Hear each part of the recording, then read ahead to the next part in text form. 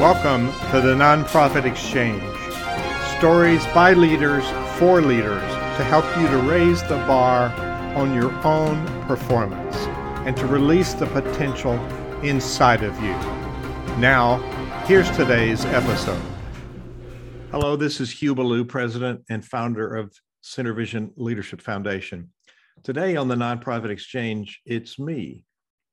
And it's a special session that goes into a larger session. It's what we started out with, a clergy intensive leadership. So we've now renamed it Clergy and Faith Leader Empowerment. So it's a journey we're on, and the journey is continuing every week with a new session. My session is the first one. We've had a webinar, and you go to iRecharge. It's a recharge, irecharge.live, and you can find the replay there.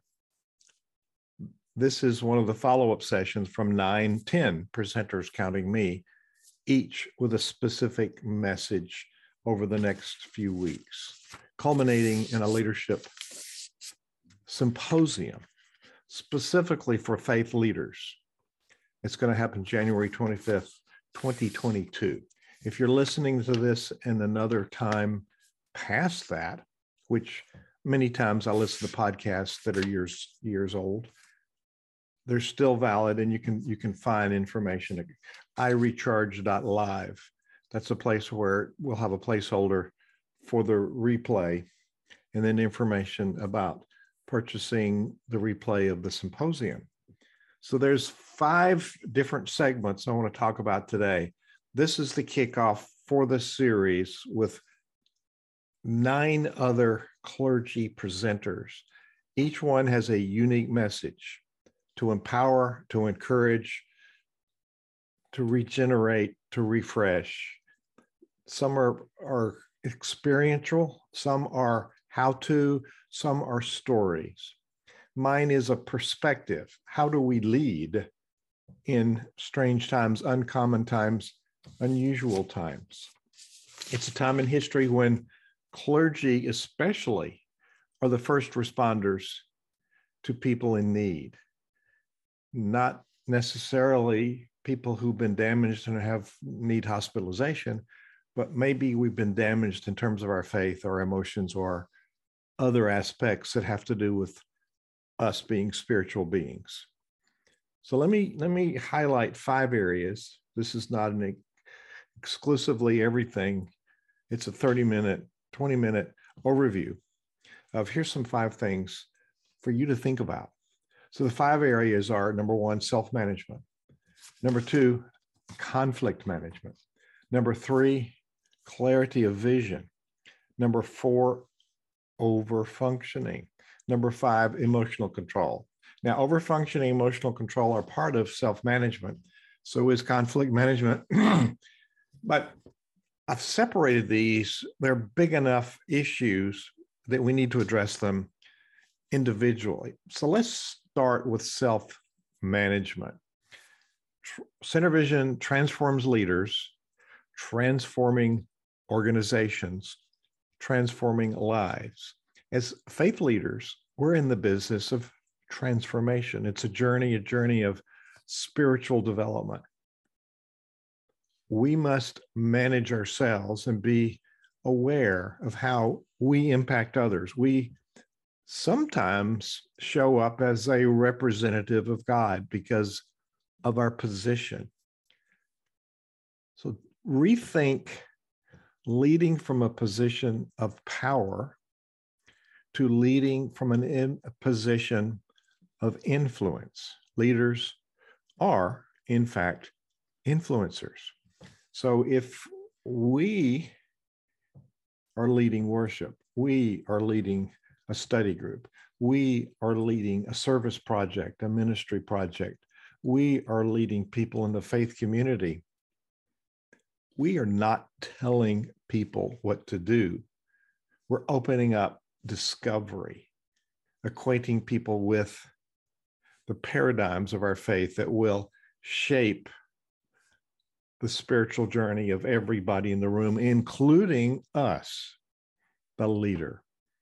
I'm teaching a college course currently, and I'm learning as much as anybody in the room. And I'm teaching leadership as it pertains to organizational change. So there are aspects of self-management, being aware of how we come across. Communication is not just the words. That's 7%. How do we come across? Are we managing that? Are we managing our use of resources, including time? We have so much time in the day. Have we planned our day? You start the day with the plan you developed yesterday, not today.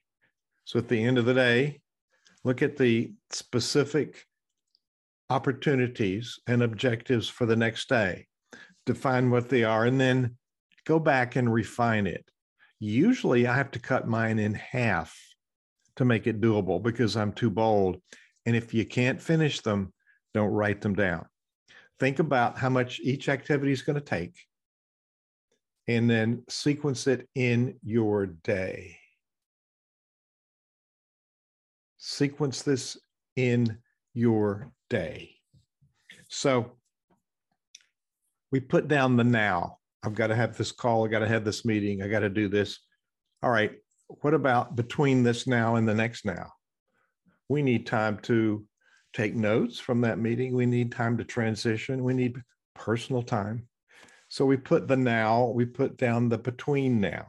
So time management is a function of us thinking about priorities and putting them in sequence.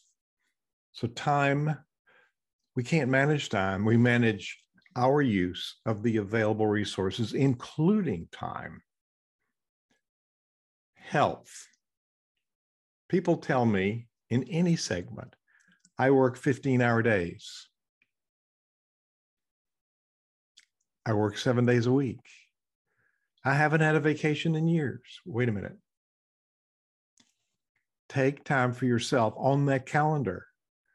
Think about what your personal time is. Write in personal time. Time to think, time to refine, time to evaluate. Spiritual, mental, physical, we need to take care of the whole person. Resting, playing. So managing time is a part of health. Really solid nutrition. Find a good nutritional plan from a nutritionist. There's an MD, takes care of your medicines, and there's a nutritionist. Not the same data, not the same skill set, not the same information and methodology. It's better to stay healthy than to try to cure something. And then personal growth. What are you doing every week to read something, learn something, grow your ability every week?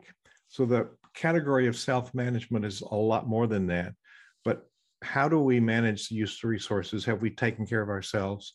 Do we show up fully prepared, regenerated, refreshed, and not driven, but called to service? Number two, conflict management. As a sector, clergy especially avoid conflict. I've seen it for the 32 years I've been working as an external presence and 40 years inside of small to mega churches. So managing conflict. Conflict is the sign of energy. We confront it, means with your front. Confront is not negative. It's move toward conflict, speak to what the facts are, address it calmly, directly, with a personal eye contact engagement. And without the word you triggers a defensive mechanism, a defensive response. So somebody's doing something that's not acceptable. Hey there. I understood we agreed on this, and that hasn't happened. How do we make a correction? How can we fix this? How can we adjust to what we have priorly agreed to? So be direct, speak to the facts, stay calm. if we're anxious, it's contagious. So stay calm. Conflict might be something that we as a leader have set up because we weren't very clear on what we asked people to do. We weren't very clear on how to measure the results. We didn't check for understanding that the person doing the work understands the arrival point. And it's not conflict if they do it their way, as long as they get to the arrival point with specific results that have been defined. So it's performance expectations. We set up problems if we've not clearly defined the results. And really, if you're working with volunteers, it's time to check in between now and the deadline. Every week, every other week, whatever needs to be in order to reach that goal, and how far apart is that arrival point. So checking in is certainly helpful. So the whole area of conflict management is deal with it now, because it's not going away. And something very small grows and grows and grows, and then it's really going to cause damage in the organization, in relationships, in results, maybe lost members. Deal with it now. Speak the facts, speak directly, speak the truth in love. And don't talk all the time. Listen. Maybe there was a different understanding. I understood this. Is that the same? Third area, clarity of vision. It's very clear that the leader shapes the vision for the organization. It's not a committee process. Here's the vision. I'm a Christian. In the Christian Bible, there's no place God gave a vision to a committee. We have been charged with a vision. Doesn't mean we do all of the tactical part. We're the visionary, and we engage people. And the more we do, the less they're able to do, and we're robbing them of implementing something that satisfies their passion for service. So clarity of vision. What is the vision for the organization you lead? Now, Christian church, the vision is to preach the gospel. The mission, how do we do that? So when you see somebody on the street and they say, well, what is that you do in this organization? You should be able to express that in one sentence, a very clear concept. And then the mission, they say, well, how do you do that? That's the application. The concept, application. Now, here's a big mistake. Really smart people, really good theologians, really good Bible scholars, really good preachers are not necessarily skilled in creating goals and strategy. Therefore, substituting the Great Commission of making disciples sometimes is misconceived as the mission of the church. No, that's the Great Commission in Christian literature, maybe different in Judaism and different in Islam. But what is the mission? That's not a mission. That's a commission. It's not a choice. Your mission is your choice of what you do. If your Great Commission is, as a Christian, of making disciples, then what do?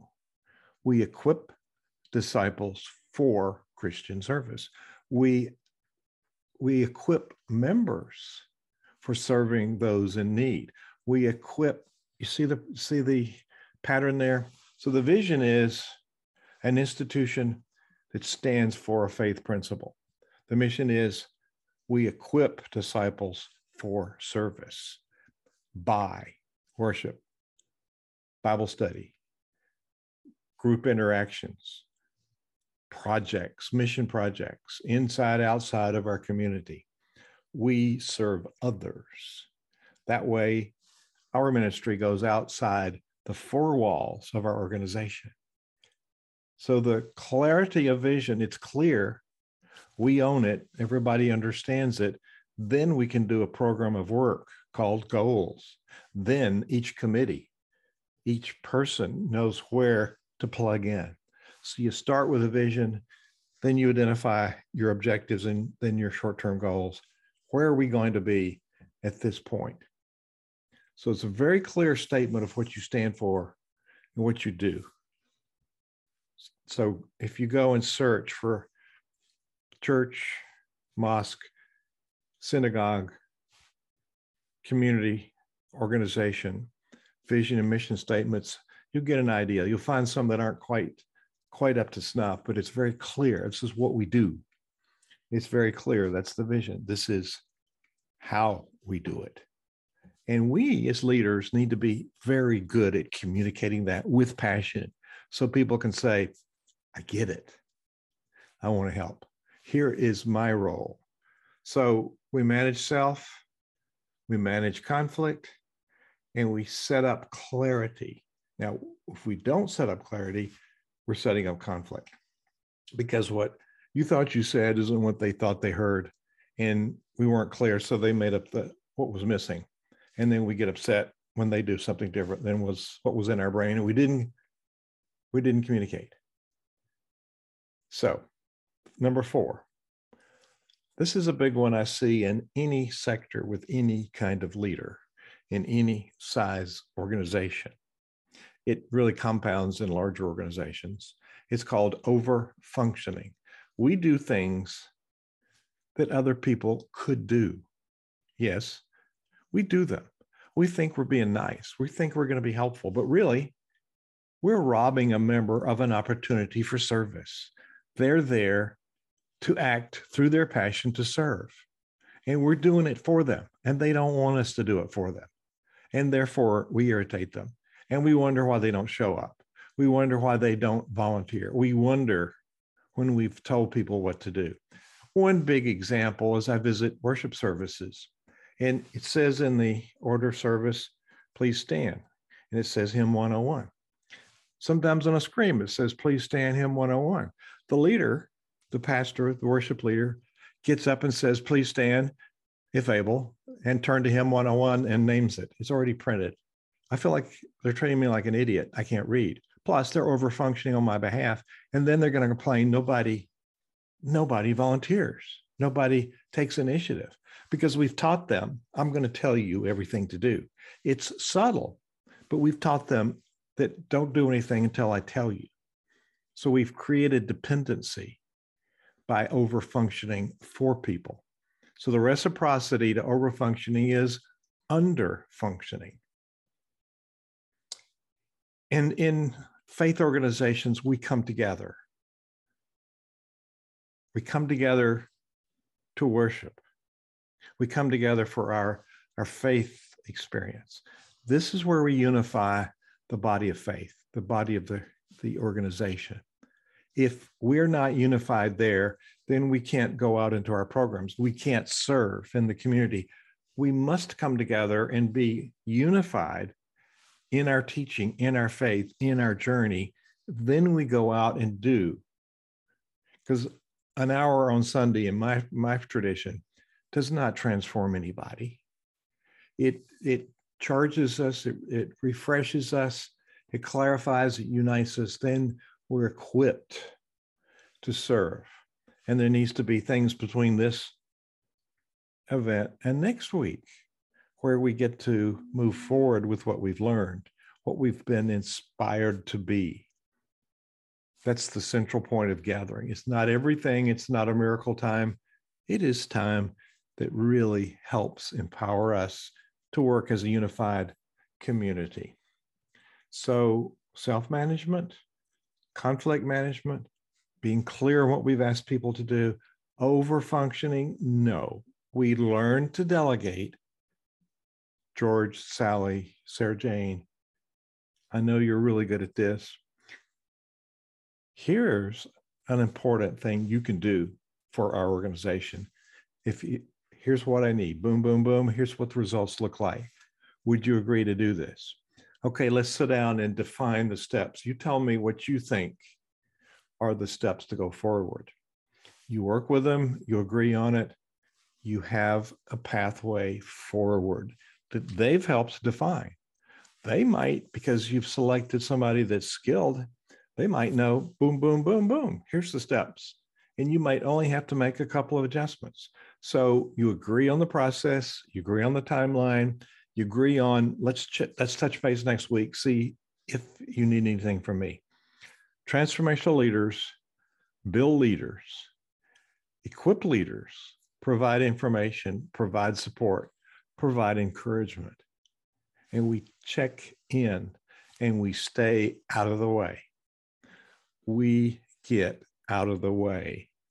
We don't delegate and forget, but we don't delegate and micromanage. There might be some mentoring. We might have more subject matter expertise than they do. That's mentoring. Provide the information, let them do it in their way, as long as they get to the agreed upon results. So to make sure, you can ask them to write down the steps and give it to you. That way, yes, they've committed to it by writing it down. Two, you know they understand it because they've written it. So we haven't forgotten the steps. Keep in mind that typically people remember 10% of what they hear, 20% of what they see. And if you combine them, I hear it, I write it, 65 to 70%. And if there's a kinesthetic action piece, that raises the bar. Some things don't have that, but seeing and hearing together raises the retention, the understanding, and the likelihood that they're actually going to be successful in implementing this. And the fifth one is controlling our emotions. There are people who lose their temper because they're wanting to control others, because they've never learned to control their own emotions. When we let emotion flood our brain, we no longer are able to make thinking decisions. It's not how you feel. It's feeling informs your thinking. Now, what are you going to think about and do? Worrying about somebody, having empathy for somebody, it's okay, but get out of it. We want to show people that we care by making principle-based decisions. So we control ourselves by saying we're going to stay calm, we're going to address the facts, we're going to move forward, we're going to speak the truth in love. When somebody doesn't understand and we have to make course corrections, we're not insulting them, we're helping them perform. So we set that paradigm at the beginning. Here's the pathway. Here's what I'm asking you to do. By the way, from time to time, I want to check in and we can make some adjustments together. Is that okay? Because we're working this together and we'll need to help each other out. So I will help you by mentoring you on some of the steps because it's your vision, remember? Stay calm, move toward conflict, manage your own anxiety because that is highly contagious. So those are very simplified steps. This is a process of discovery, and you will have 9 speakers coming weekly. And if you're in the space, irecharge.live, letter I, recharge.live. We'll get you to a place to register. You can see the 90-minute webinar, which was really amazing. It was really amazing. You can watch it. And then you'll be notified when the other speakers release a 20-minute transformation talk. We're here to support you. Let us hear from you. So if you're in this space, you're getting the emails, you'll know how to respond to us. So sign up. If you don't want to be in the list, you can unsubscribe. It's free. You might as well take advantage of it. This is Hugh Ballou. Thank you for being here today, and thank you for caring and serving. Thank you for listening to the Nonprofit Exchange. This podcast is a part of the C-Suite Radio Network. For more top business podcasts, visit c-suiteradio.com.